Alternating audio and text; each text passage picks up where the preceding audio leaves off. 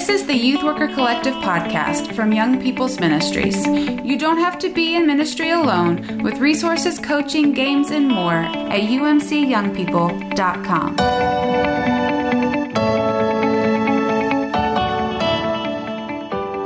All right. Well, welcome, everyone. My name is Chris Wilterdink. I'm the director of Young People's Ministries, and Jeremy Steele, who is part of the pastoral team at Los Altos United Methodist Church out in California, and I get to co-host the Youth Worker Recharge every Thursday.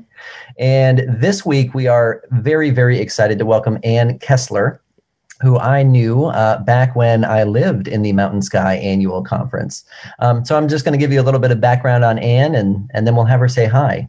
Ann Kessler has been a member of the First United Methodist Church of Loveland, Colorado since 1996. She taught kindergarten Sunday school for 4 years. And then in 1999, the youth director at the time asked her to volunteer with the youth. This sounds like he asked her to party like it's 1999 when he asked her. The story for how people get involved in youth ministry is so frightening. Hey, why don't you just volunteer with the youth a little bit? Ann was a mid-high Sunday school teacher for 7 years and focused on senior high youth group from 1999 until 2013, when she was hired as the youth director. In 2015, she became full-time, and her title shifted to the director of family ministries, meaning that she now got to oversee children's ministry as well. In 2018, with the help and support of First United Methodist in Loveland, Colorado, she received her Master's of Arts in Specialized Ministry with an emphasis in youth ministry from Southwestern College. Her love is the yearly mission trip. She has been on over 35 of those and loves to watch teens grow in their service of others. When she is not leading all of those different ministries or sleeping on very thin air mattresses on those mission trips, she enjoys cake decorating, quilting, oil painting, going to the movies, spending time with her husband, 2 daughters, and sons-in-law, as well as her Great Dane, Zoe. So, Ann, welcome. Thank you. I had to keep Zoe up at the house so she didn't do anything naughty behind me. Well, before I invite Jeremy to ask a question or two, I would love to hear about your journey into youth ministry, because starting as a volunteer and then truly moving through the process and becoming professionalized in ministry while still serving as a volunteer is really pretty incredible. So tell me about that journey a little bit and how that informs the ministries that you lead now. Well, I have to say it was kind of just a gradual process. You know, you help with Sunday school, and you go on many mission trips. The youth director that we had was an awesome mentor, and she put on the best mission trips, and I think that's what made me stay. So every year, all the, day-to-day, every Sunday kind of thing, I just kept thinking, well, next June we get to go to wherever, Louisiana or Portland or whatever. So it just kept me motivated to stay, because I really like those mission trips. And I kind of feel like that's why the kids stay in youth group sometimes too, is like, we've got to go on this mission trip. I was actually on staff in 13 when I started school. So it was a very good thing to do. That caused a lot of anxiety. Do I want to do that or not? But the church was willing to pay for it. The pastors would get money as well for education. And so they always put a little chunk away for me, and I just used my little trunk every year. And so it took about 5 years, and I went through it with Amanda and Ken. We went through a lot of classes together. We took my first few in Dallas. I did the Perkins School the first year, and then it switched over to Spark. We followed that team. And then Spark, Southwestern kind of took over Spark. And so I spent three Januaries in Dallas, and then went online fully. So that's my story. So Ann, I'm curious, when you've sort of gone through this transition from volunteer all the way through, what is it that having worked as a volunteer for a significant amount of time, right? Like not just like I volunteered for a little bit, but what is it that you feel like you have as having worked as a volunteer? What is the perspective, the things that you learned as a volunteer that now helps you be a better youth worker and like use volunteers in a better way, right? Mm-hmm. Well, I feel like my transition time, the learning curve to youth director was so much easier. I mean, I kind of had to learn what paperwork was due when and that sort of thing. But because I volunteered for so long, I knew how to plan a mission trip. And, there was things that I learned as far as like dealing with people and stuff that I didn't when I was a volunteer. But overall, I feel like my learning curve was much quicker. I was up and running faster. Right. And I'm curious, like from when talking to other youth workers, how do you understand the role of the volunteer and utilize volunteers in maybe a different way? Maybe I would assume probably a more effective way because you spent so much time as a volunteer. Right. Well, I think they definitely know I appreciate them. And I try to find people with the gifts for what I need them to do. So when we're going on the ski trip and driving on I-70 in a whole lot of snow, I know that I want to take my drivers that are amazing at that kind of stuff, that will keep us safe and things like that. So I try to look at their spiritual gifts and put them where they will be the happiest, because an unhappy volunteer doesn't stick around.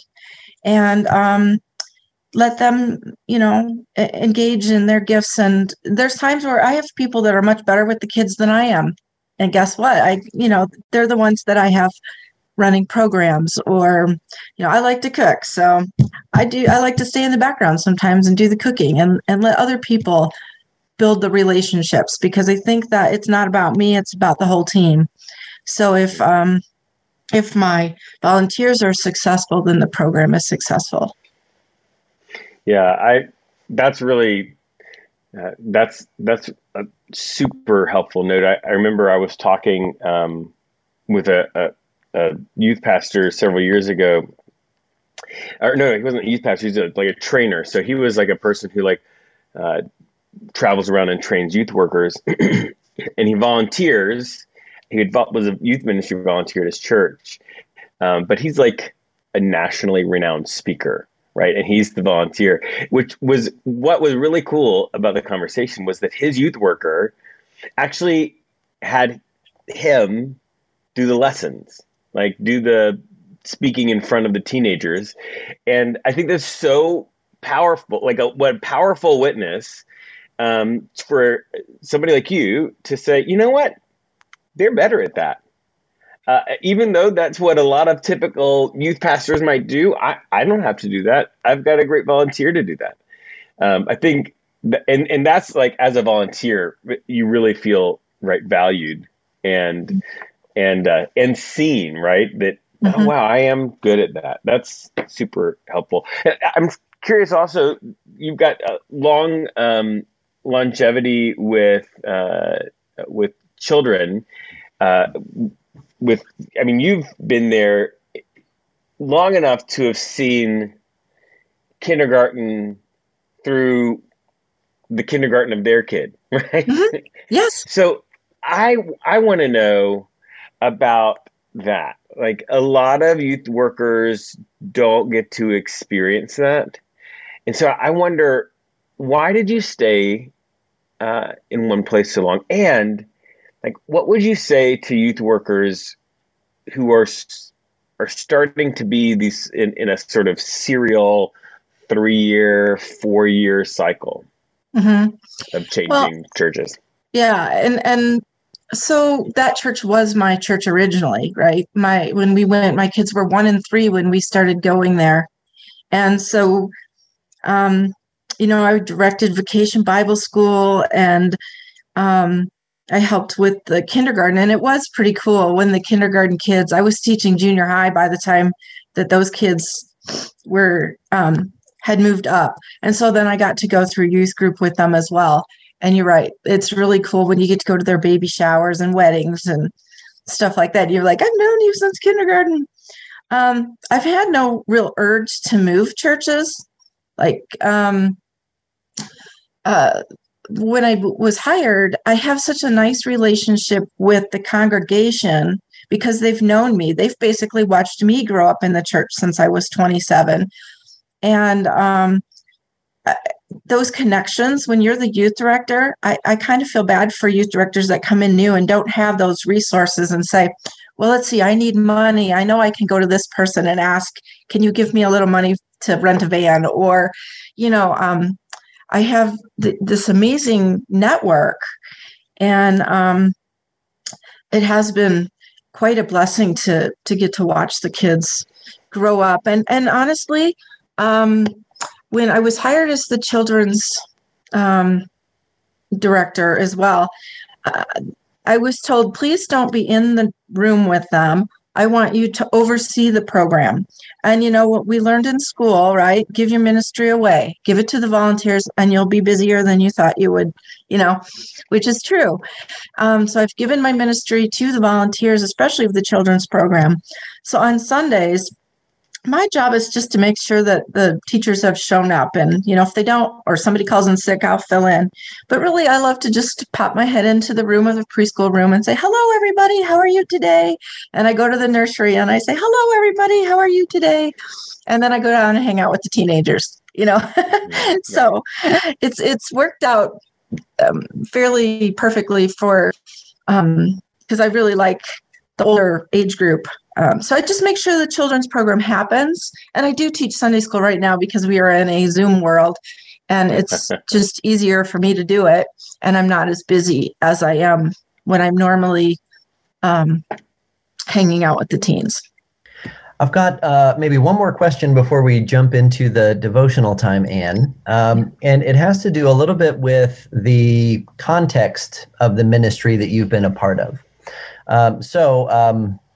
I have lived in Colorado. I've lived in the western part of the United States, where the geography and the amount of people is just enormous. The distances between churches and large city centers is just a lot more spread out than it is, especially where I live now in Tennessee, in the southeastern United States, or maybe the Midwest or northeastern parts of the U.S. as well.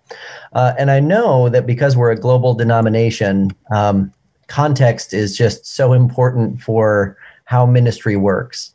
But tell me a little bit about the geography and the community that you've been able to carve out being in Loveland. Because for those that don't know, the Mountain Sky Annual Conference, in terms of people that know U.S. geography, would be all of the state of Montana, the entire state of Wyoming, the entire state of Colorado, and the entire state of Utah. So from one end to the other end, if you wanted to drive it, going at highway speeds, we would be still talking about 24 hours or 25 hours of driving time. It's a lot. In Idaho. Thank you, Amanda. Well, I'm in Fort Collins, and so to get to the bottom half of Colorado is about 6 hours. And to get up to Billings, Montana, which is towards the bottom of Montana, it's 8. So, yeah, you're looking at quite a few hours, because I think it's another 8 to 10 hours up to the top of Montana, depending on where you're going. Yeah, that has been a challenge. It was a challenge when it was the Rocky Mountain Conference, because just to get youth in, and way back when, and Chris, you might remember it, when we used to do the youth leadership conference and stuff, they would bring giant buses of kids from Salt Lake, and there would be 1,000 people at these events, and they would have them up in the mountains. But that kind of started, the costs were expensive, and so things kind of slowed down with that. And then we kind of started doing a small, statewide, with some of Wyoming would come down to our stuff. And we tried to have things up here in northern Colorado, because then everybody's kind of driving the same distance. But then they added all the other states, and that challenge became so much higher. I've taken kids to General Conference, and we went to Ogden, Utah, which is a 7-hour drive. And then we went up to Billings, which is 8. And I think the kids kind of enjoy that. The bonding time in the car is precious. But when we're taking a long weekend, it's just not, in the summer, that's okay. But during the school year, if we want to have a conference event, it's really challenging. And I know Amanda she's taken it on, and then we had COVID. So it's just been a whole different animal for her. It's been really difficult to try to get a core group together. And we were Zooming before Zoom was popular. We did YLC one year because the weather wasn't that great. And we Zoomed, and Bishop Karen came up to Loveland and sat in our youth range and talked to all the other churches, which was pretty cool. So we've been trying to think outside the box, or have two conference things going. We plan it all together in the summer, and then the Montana group will do theirs, and we'll do ours down here in Denver, Wyoming. But we use the same theme. So we've worked together to develop the theme for the year. So that was kind of where we were at before COVID. It was try to come up with similar things to do the same weekend, and maybe, have the guest speaker at our place, but video it for the place up in Montana. And then they have a speaker and they get to see them live, but we get to see it on video. So it's just trying to be creative. So I must admit, when Chris asked me to do today's devotion, I was really nervous, but I thought about it and I said, I think I have one ready to go.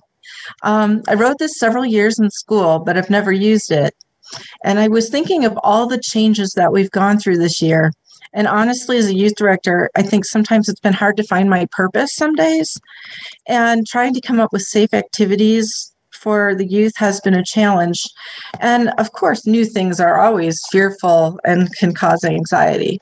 So today's devotion is going to touch on finding God's purpose for us and being willing to take a risk.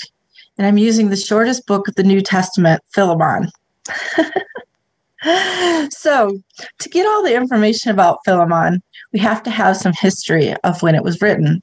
It was that approximately 60 to 61 AD, and along with Colossians, Philemon is commonly believed to be one of Paul's prison letters. They are believed to have been sent together, delivered by Tychius. The letter to Colossae is a letter of encouragement, but the letter of Philemon is a personal request which Paul is making on behalf of a slave named Onesimus.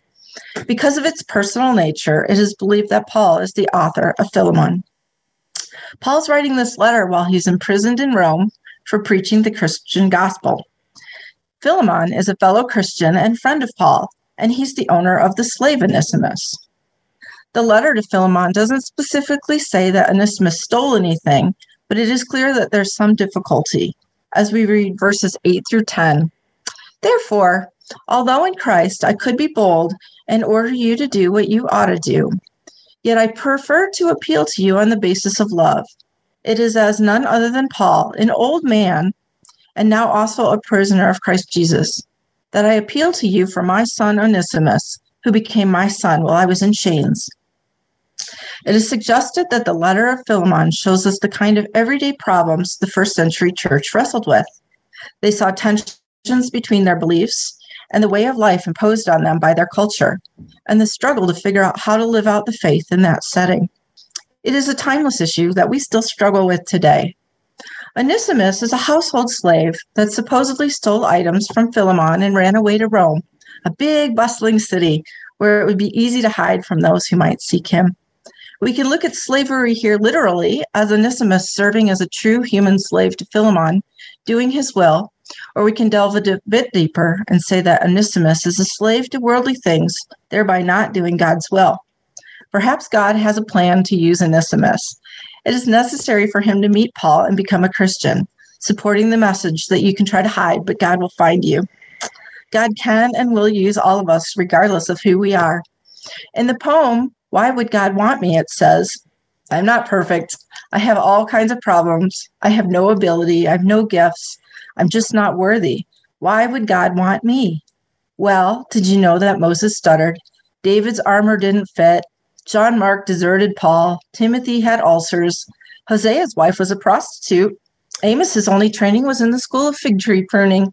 Jacob was a liar. David had an affair. Solomon was too rich. Jesus was too poor. Abraham was too old. The list goes on with flawed biblical characters doing God's will. It shows that we all have a purpose, and it is okay to have flaws. Growing because of trials can be compared to the oyster that has a little piece of sand lodged inside. In response to this intruder, the oyster makes the most of its trial and makes a beautiful pearl. Without the challenge or setback of having this uncomfortable piece of sand, the oyster would never have made this precious stone. Philemon gives us an example of how God uses one slave to become an important person in the beginning of church's life. Through Onesimus' struggles, we learn that our lives can be turned into something positive. Philemon verses 15 and 16 read, Onesimus was separated from you for a little while. Maybe it was so that you could have him back forever. You could have him back not as a slave. Instead, he would be better than a slave. He would be a dear brother. He's very dear to me and even more dear to you. He is dear to you not only as another human being, he is dear to you as a brother in our Lord. Every Christian's life is marked by windows of opportunity that demand that you take a radical step of faith to follow Christ, to fulfill his purposes for your life. And what makes that step radical is that it always involves risk. There are times when God calls, and it will bring an opportunity to you. It might be in your marriage. It might be in your career. It might be about your finances or a relationship. And he's going to say, in order to obey me, in order to follow me, in order to do exactly what you want to do, this is what I need you to do in this situation. And everything in you is fearful. Oh boy, if I do that, God, surely you don't want me to do that. And it's this little window of opportunity, and it takes a radical step. And the reason it's radical is because you say to yourself, you know what? If this doesn't work out, this relationship could fall apart. If I do that, I would leave my family and move to a new place. If I do that, it might ruin my career possibilities in the future. But if I do that, I won't be able to pay my bills in 3 months. God, you don't want me to take these radical steps with my finances. Whenever we do something we perceived as risky, we fear the outcome. Fear can paralyze us from becoming the people God wants us to be. Onesimus took a big risk leaving his household. Punishments for slaves in the first century were strict. Slaves who did run away were guilty of theft since they had technically stole their master's property, and if caught, they would suffer terrible tortures of means to frighten other slaves. Onesimus was lucky he found Paul before Philemon found him. Although considering Philemon was a Christian, I would be curious to know how he would have treated Onesimus if he had found him before Paul did. We don't need to be like Onesimus to take a risk. Sometimes the risks we take are right at home. What if taking a risk for God was less about jumping off cliffs or making major life changes, but more about examining our motives and opening our eyes to how God might want to use us right where we are, embracing the uncomfortable in our midst. Maybe God wants to use you as a change agent in your workplace, as the glue in your neighborhood, as the light in your social circles and family. It's possible that quitting your job and moving your family across the country right now might be exactly what God wants you to do. But I think more often than not, it's the challenge to take the risk where you are to help those in your community. Personally, the topic of risk-taking being used by God really speaks to me because I didn't grow up in a church-going house. My mother was a Christian, but my father was not. And Mom didn't want to go to church by herself, which was a shame because she grew up as part of a Methodist congregation and was very active in the life of the church as a child and teen. My grandparents would take me to church during the summers when I stayed with them. And although I didn't go to church regularly, I knew very little about the Bible. I always felt the presence of God, and I would talk to him at night in bed. So years went by, and my children were born. And I don't know why, but I wanted them baptized. So I called several churches, and the Methodist Church was the only one that was willing to do this for our family. So 24 years later, I'm still at the church that was willing to baptize my children and include us in Christian community. They did take a risk on me and my family. So my first risk in the church was becoming a volunteer working with the children. I started out teaching kindergarten Sunday school for my first few years at the church. And it was great because that was about the level of Bible I could understand at the time. My knowledge was severely lacking. And in 1999, I started teaching middle school Sunday school and volunteering with the teens on Sunday night youth group. I was super awkward with the teens. I had no idea how to talk to them, but for some reason I loved it, and I continued to volunteer for 13 years. God had a lot to do to prepare me for the position I'm in now. If you would have asked me if I thought I'd ever be working for the Lord, I would have thought you lost your mind. So about 11 years ago, I took a risk, and I applied for the position of youth director, and I didn't get the job. God wasn't ready for me to have it yet. There were still skills I needed to learn. This really hurt, but I stuck with it because my daughters were still in youth group, and I wanted to support them. I did consider leaving the church, but my wise youngest daughter said, "We can't leave. This is our family." So 9 years ago, the position opened again, and I risked rejection a second time, but this time I did get the job.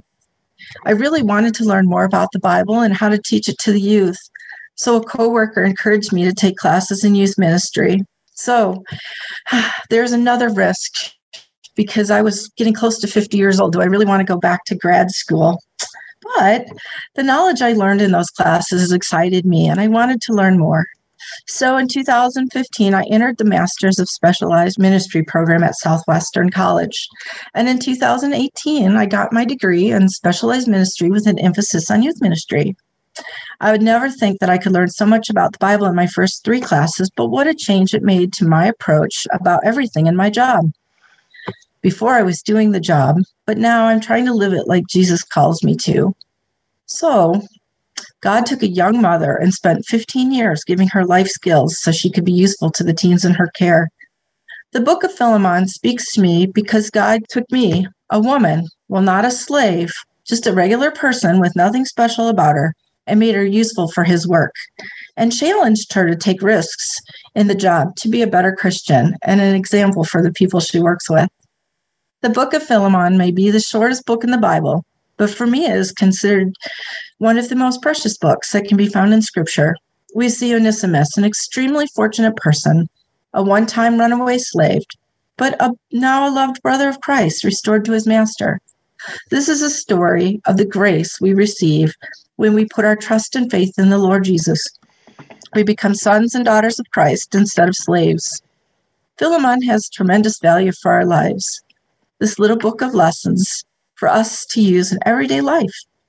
We are encouraged to take risks in the name of Christ to make the world a better place to be and to keep our eyes open to the possibilities that God presents us with, to know that we are valuable in God's eyes, no matter who we are, rich or poor, and that he has a use for us. Amen. Amen. Anne, I wonder, you're talking about sort of staying aware of that, right? I know that in the pandemic, I think that consistent awareness is difficult.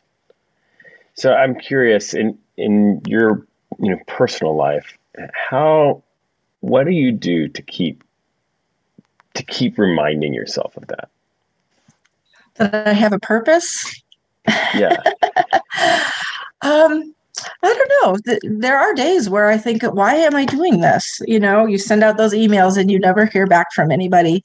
But then you have coffee with the teens and they all show up.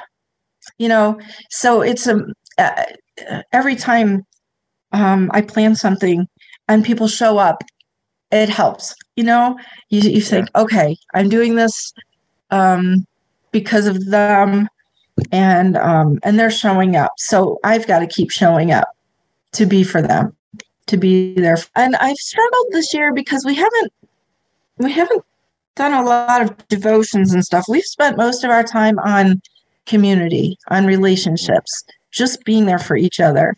And I've talked with the kids about that. And they said, they're like, we understand because they're in the same position. They're at home on their computers in classrooms. They're not going out with their friends.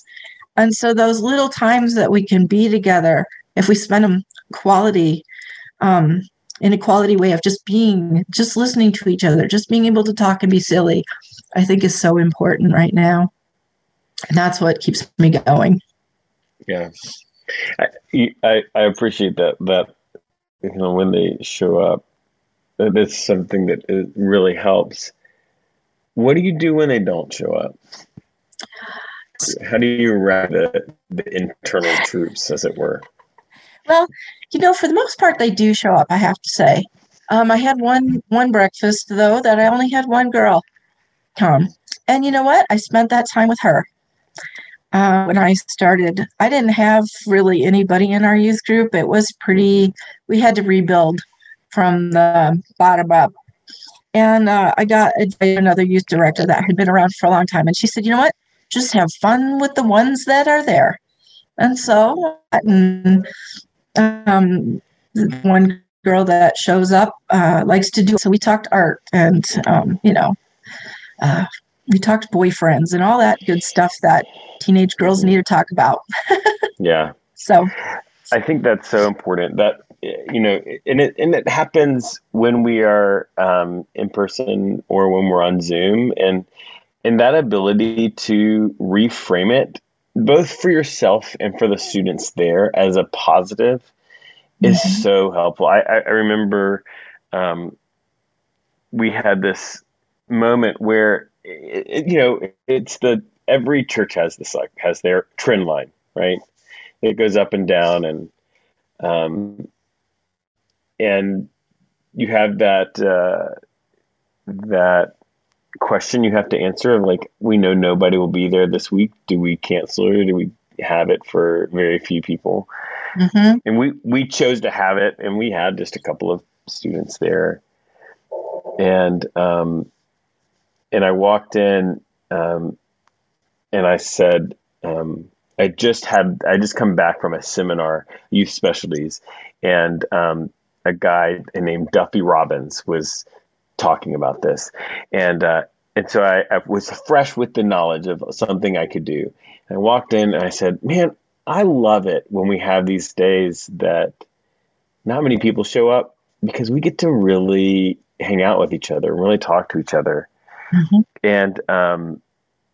And it was crazy because that was a moment where some of the kids were down, I was down, and shifting that, it sort of shifted something in the room, right? Where we were like, oh wait, this is good. And I know that at least as many times as I've done that right, I've done that wrong. But that reframing, I think, helps. Just like you were saying, like that one girl that you got to hang out with, that one-on-one, she will always remember the fact that she got to spend real time with you. And that's so important. Mm-hmm. Yeah. Well, and if you fuss about people that aren't there, you make the people that are there feel bad. Like, well, what's wrong with me? I'm here. Right. And so you have to honor that the people that are there, and, not worry about the ones that aren't. Yeah. There's one word that I've heard just come up in several different ways, and it's the word just. I'm just this person. I'm just average. I'm just a volunteer. We just had 2 people show up. We just had, and it's like, it's almost like God cares about the just, but injustice wise, yes. But also God cares when it is just that, because that's just enough. That's what you need. So not getting stuck on not having enough and being present with those that are there. I love that message so much, Ann.